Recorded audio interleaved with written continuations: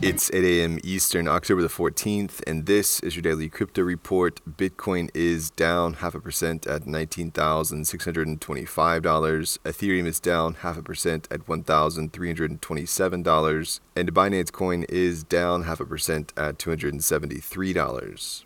Well, Tether says they've eliminated $30 billion of commercial paper from its reserves. The firm has been saying for some time that it was working on strengthening its reserves after the Terra crisis in May. It has also increased its direct exposure to U.S. Treasuries by more than $10 billion in the last quarter. Writing in their blog post announcement, "This is evidence of our commitment to back our tokens with the most secure liquid reserves in the market."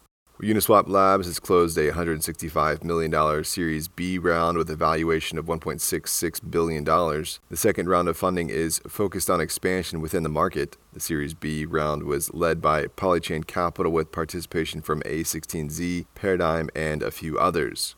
Uniswap was founded in 2018 and has processed $1.2 trillion in trading volume to date. Well, Binance is launching a $500 million fund to provide loans to Bitcoin miners while they're dealing with the implications of a wider market downturn. Binance Pool, the company's mining service, will provide loans for both private and publicly listed Bitcoin miners for durations of 18 to 24 months. Binance will ask for 5 to 10% interest on the loans. Their help comes on the heels of Maple Finance and Bitmain injecting similar forms of aid into the space, though notably Binance's terms are among the best so far. Well, the Wall Street Journal is reporting that NYDIG laid off about one-third of their staff in late September. The investment firm apparently made the cuts to lower expenses and hone in on key areas of business. About 110 people were cut loose, and the firm asked CEO Robert Gutman and President Yan Zhao to move on to other spots within the parent company, Stone Ridge Holdings.